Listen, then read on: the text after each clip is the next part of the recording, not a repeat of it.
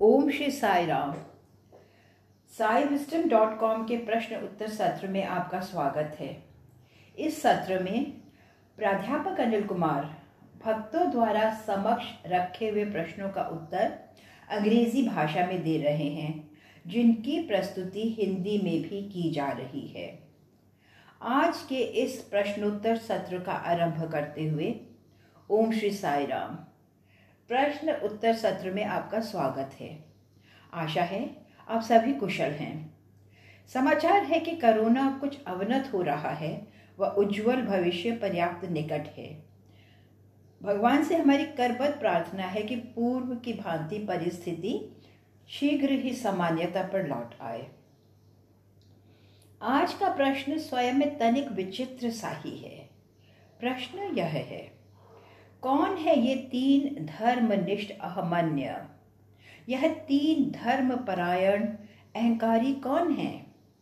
तो हाँ, मुझे यह अभिव्यक्ति ही अति विचित्र प्रतीत हो रही है। कोई धर्मनिष्ठ व्यक्ति, भला अहमन्य किस प्रकार हो सकता है? क्या एक अहमन्य व्यक्ति कभी भी धर्मनिष्ठ हो सकता है? एक ही व्यक्ति धर्मनिष्ठ एवं अहमन्य अहंकारी दोनों ही किस प्रकार हो सकता है? यह दोनों एक साथ किस प्रकार हो सकते हैं? जो भी हो, आइए हम इसके विषय में जानने का प्रयत्न करें व इस विषय पर विचार विमर्श करें, जो कि अपने ही प्रकार से पर्याप्त नवीन ही है। मेरे विचार में तीन वर्ग के लोग होते हैं जो कि यह धर्मनिष्ठ अहमन्य हो सकते हैं। प्रथम वर्ग के लोग हैं त्यागी अर्थात सन्यासी। उन्होंने संपूर्ण जगत का त्याग कर दिया है। द्वितीय श्रेणी में प्राच्यवेता है, ओरिएंटल्स, अर्थात जो भ्रातृत्व में विश्वास करते हैं। व तृतीय वर्ग है स्वप्नदर्शी, अव्यावहारिक व्यक्तियों का, यूटोपियन, जो आदर्शवादी धारणाओं में रहते हैं। वे कठिन परिश्रमी होते हैं व चमत्कारिक परिणाम की अपेक्षा करते हैं। वे सदैव इसी दिशा में ही कार्यरत रहते हैं। अब हम प्रत्येक के विषय में जानने का प्रयत्न करते हैं। सर्वप्रथम हम स्वप्नदर्शी दृष्टिकोण से आरंभ करते हैं। हम भविष्य में कुछ घटित होने की आशा करते हैं। चमत्कारी आदर्श के निर्मित अथवा घटित होने की। यह लोग स्वयं का निराकरण करते हैं, आत्म बलिदान करते हैं। उनके मित्रों के अपने ही समूह होते हैं, समान विचारों के व्यक्ति। वह विनीत दब्बू प्रकृति के लोग होते हैं। अब द्वितीय वर्ग के लोग अर्थात प्राच्यवेता, ओरिएंटल्स, वह व्यक्ति भ्रातृत्व का व्यक्ति होता है। उसमें हृदय की कठोरता होती है, हृदय की कठोरता। हम यह भी बोध कर सकते हैं कि इन प्राच्यविद व्यक्तियों में एक विचित्र प्रकार की ही असहिष्णुता होती है। यह एक श्रेष्ठ मनोग्रंथि के व्यक्ति की विशिष्टता होती है। उनके अपने ही चयनित प्रवक्ता होते हैं, अपने ही अर्थ निर्णय, व उन्हें भिज्ञा होती है कि क्या निश्चित है। अब तृतीय वर्ग के विषय में त्यागी अर्थात सन्यासी, वह अपनी वाणी में अति गंभीर रहते हैं। वह आगामी जीवन की तैयारी में रहते हैं। उनकी धारणा होती है कि वर्तमान जीवन में कुछ विशेष है ही नहीं। वह वर्तमान अन्यथा कुछ नहीं वरन भ्रम के, अतीत का अस्तित्व भविष्य के संबंध में। वह उनकी धारणा होती है कि वर्तमान भविष्य की ओर मात्र एक मार्ग ही है। यह सन्यासी जीवन को अतीत से भविष्य में किसी विशेष और एक अविरल गति की मान्यता ही देते हैं। अतः वे बुद्धिमान, सुदृढ़ व करुणामय रहने की अपेक्षा करते हैं। उनकी भावना होती है कि आगामी समय एक परिपक्व भविष्य होगा, यह ही फल होगा। वर्तमान सोपन का मात्र एक चरण ही है। ऐसा ही है जो कि एक सन्यासी विचार करता है। इस प्रकार कुल मिलाकर हमारे पास 3 धर्मनिष्ठ अहमन्य हैं, एक सन्यासी, एक प्राच्यवेता व एक स्वप्नदर्शी। यह 3। तो हाँ, अब हम इस विषय में तनिक गहनता से विचार करते हैं। भ्रातृत्व का एक व्यक्ति अर्थात प्राच्यवेद व्यक्ति, वह अधिक ज्ञानी होता है, उसकी भाषा काव्यमय होती है, वह अति सुस्पष्ट वाग्मी होता है, वह कुछ विशेष होने का इच्छुक रहता है, वह उसके पास भविष्य के लिए अपने अनुयायी होते हैं, भविष्य के प्रति वह अनुशासित रहता है, उसकी धारणा होती है कि परिवर्तन होगा व वह विश्व का सौंदर्यकरण कर सकते हैं। भ्रातृत्व का एक व्यक्ति, इस प्रकार उसकी मान्यता होती है कि उसका कार्य महत्वपूर्ण है, मानव जाति की सहायता करते हुए वह भी संगठन में विश्वास रखते हैं जो कि उनके लिए परम महत्व का होता है। तदंतर हम स्वप्नदर्शी धारणा की ओर आते हैं। आदर्शवादी धारणा का व्यक्ति एक आदर्शवादी व्यक्ति एवं एक व्यवहारिक व्यक्ति का मिश्रण होता है। उसकी भावना है कि वर्तमान विकृत है व इसे नष्ट कर दिया जाना चाहिए, अतः वे वर्तमान का भविष्य के लिए बलिदान करने के इच्छुक रहते हैं। स्वप्नदर्शी व्यक्ति भविष्य के व्यक्ति में विश्वास करते हैं व उनका विचार होता है कि वह उनके मन व हृदय को उसके अनुसार ढाल सकता है। उनका विचार होता है कि हित करने हेतु वे सत्ता प्राप्त कर सकते हैं। उन्हें किसी का भी बलिदान देने में कोई आपत्ति नहीं होती जो भी उनके मार्ग में आए। उन्हें किसी की हत्या करने में भी कोई आपत्ति नहीं होती, केवल ऐसा ही। स्वप्नवादी धारणा इसी प्रकार कार्यान्वित रहती है क्योंकि उनकी मान्यता होती है कि अंत साधन से अति महत्वपूर्ण होता है। अंत भला सो भला, अंतिम शांति महत्वपूर्ण होती है, वह प्रक्रिया का कोई महत्व नहीं, यदि हिंसक भी होना पड़े तो। इसके अतिरिक्त इन स्वप्नदर्शी व्यक्ति का विश्वास सत्ता में होता है कि वह अपनी सत्ता, अपनी शक्ति का प्रयोग एक नए जगत के निर्माण हेतु कर सकते हैं जिसमें कोई वर्गीकरण अथवा भेदभाव ना होंगे, शांति होगी व भविष्य के लिए वर्तमान को नष्ट करने की योजनाएं बनाते हैं। इस प्रकार हमारे पास धर्मनिष्ठ अहमन्य व्यक्तियों के 3 वर्ग हैं: सन्यासी, त्याग का एक व्यक्ति, प्राच्यवेता, भ्रातृत्व का व्यक्ति तथा तृतीय स्वप्नदर्शी अर्थात आदर्शवादी। तो अब इन तीनों में सामान्य क्या है? यह तीनों ही आने वाले कल के लिए जीवित रहते हैं अर्थात भविष्य के लिए। किसी भी रूप से यह महत्वाकांक्षी नहीं होते, वे किसी सम्मान की अपेक्षा नहीं करते अथवा धन संचय की अथवा ना ही किसी मान्यता की, लेकिन वह किसी अन्य विशेष रूप से ही महत्वाकांक्षी होते हैं। यह तीनों वर्ग विशेष रूप से ही महत्वाकांक्षी होते हैं, अपने ही रूप से। तनिक अवधान दो। स्वप्नदर्शी आदर्शवादी वह एक समूह से एकता कर लेते हैं कि उनके पास इस विश्व को एक नई दिशा में ले जाने की शक्ति होगी। उनका विचार है कि वे संपूर्ण विश्व को परिवर्तित कर सकते हैं व उनके पास इसके लिए संपूर्ण दल संगठित है।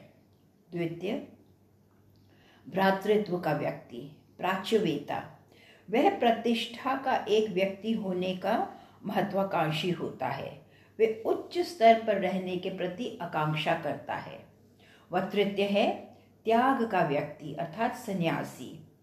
वह अपने लक्ष्य की प्राप्ति का इच्छुक होता है। इस प्रक्रिया में जीवन भ्रांतिपूर्ण हो उठता है। वह अपनी उपलब्धि का इच्छुक होता है। वह विस्तारण में विश्वास रखता है। इस प्रकार हमारे पास धर्मपरायण अहमन्य व्यक्तियों के यह 3 वर्ग अथवा श्रेणियां हैं। अब हम इस पृष्ठभूमि में कुछ अधिक महत्वपूर्ण बिंदुओं के विषय में जानने का प्रयत्न करते हैं जो इस विषय से प्रासंगिक है। महत्वाकांक्षा क्या होती है? महत्वाकांक्षा निजी स्तर पर हो सकती है अथवा सामूहिक स्तर पर। व्यक्ति कदाचित निजी उद्धार अथवा आध्यात्मिक उपलब्धि के लिए कार्य कर सकता है। इसका क्या अर्थ है? कार्य का विलंबन, क्योंकि तुम्हें मोक्ष उद्धार की इच्छा भविष्य में है। जी हाँ, अपनी आध्यात्मिक उपलब्धियों के लिए तुम कठिन परिश्रम करते हो। अन्य शब्दों में कार्य को विलंबित कर दिया जाता है। तदंतर इच्छा, तुम वर्तमान में कोई निर्णय नहीं करते, यहाँ तक कि इच्छा भी भविष्य की होती है। इसका अभिप्राय है कि वर्तमान में तुम्हारे पास करने का कुछ नहीं। वर्तमान में निष्क्रियता व तुम वर्तमान को निराकृत कर देते हो। तनिक अवधान दो, इस निराकरण में तुम शांति खो बैठते हो। यही है जो भ्रातृत्व का व्यक्ति अर्थात प्राच्यविद विचार करता है, लेकिन वह सदैव परम आनंद का विचार करता है। अब हम अस्तित्व के विषय में विचार करते हैं। यह सभी व्यक्ति कुछ बनना चाहते हैं। क्या है जो ये बनना चाहते हैं? यह दुखपूर्ण समय का निरंतरित रहना ही है, क्योंकि तुम्हारा कुछ बनना अभी शेष है। इसमें यहाँ कोई अस्तित्व नहीं, क्योंकि अस्तित्व सदैव वर्तमान में होता है, क्योंकि तुम परवर्ती समय के अस्तित्व की उपेक्षा करते हो। अस्तित्व सदैव वर्तमान में होता है। यह परिज्ञान परिवर्तन का उच्चतम रूप है, एक परिवर्तित निरंतरता। अतः अब हमें इसकी भिज्ञा करनी चाहिए कि वर्तमान महत्वपूर्ण है, इसका भविष्य से अधिक महत्व है। वर्तमान ही संपूर्ण समय है व तदंतर तुम काल से मुक्त हो सकते हो। यह केवल वर्तमान में ही है कि तुम मूलभूत परिवर्तन ला सकते हो। वर्तमान में ही एक सन्यासी अपने लक्ष्य की उपलब्धि की आशा कर सकता है। एक प्राच्यविद जो एक लक्ष्य से एकात्म में है, में भविष्य में संपूर्ण विश्व को परिवर्तन करने की शक्ति होगी। भ्रातृत्व का एक व्यक्ति, एक प्राच्यविद सदैव उत्कृष्ट रहने की आकांक्षा करता है। तनिक अवधान दो, इस कारण कथन है कि यह तीनों धर्मपरायण अहमन्य हैं, अहंकारी व्यक्ति हैं। एक सन्यासी व एक प्राच्यविद के मध्य कुछ समान रूप होता है। वे आगामी दिवस के लिए जीवित रहते हैं, भविष्य के लिए। कदाचित वे महत्वाकांक्षी ना भी हों, लेकिन वे भविष्य के लिए जीवित रहते हैं। यही है जो हम स्पष्ट रूप से देख सकते हैं। दोनों में कुछ समानता संभवता। वे धन संचय भी नहीं करते, सम्मान व मान्यता की अपेक्षा नहीं करते। तदंतर हम आदर्शवादी स्वप्नवादी धारणा का विचार करते हैं। जैसा कि पूर्व में कहा गया है, आदर्शवाद एवं व्यवहारिकता के सम्मिश्रण का व्यक्ति, वह कुछ नवीन में विश्वास करता है, कुछ नवीन जो निकट हो भविष्य के फलस्वरूप। उनकी अपनी ही पुस्तकें हैं जो भविष्यवाणी करती हैं कि भविष्य क्या होगा। उनकी भावना हो सकती है कि वर्तमान विकृत है, वह विनाश ही एकमात्र मार्ग है। भविष्य के लिए वर्तमान का बलिदान उचित है, क्योंकि आदर्शवादी धारणा भविष्य के मानव के अति महत्वपूर्ण होने का विश्वास करती है, ना कि वर्तमान में। स्वप्नवादी धारणा के अनुसार भविष्य का मानव उनकी धारणाओं वर्तमान में ही परिवर्तित रूपांतरित किया जा सकता है। वह उनके मन व हृदय का पुनर्गठन कर सकते हैं। वह भविष्य में यह व्यक्ति सत्ता प्राप्त कर सकता है।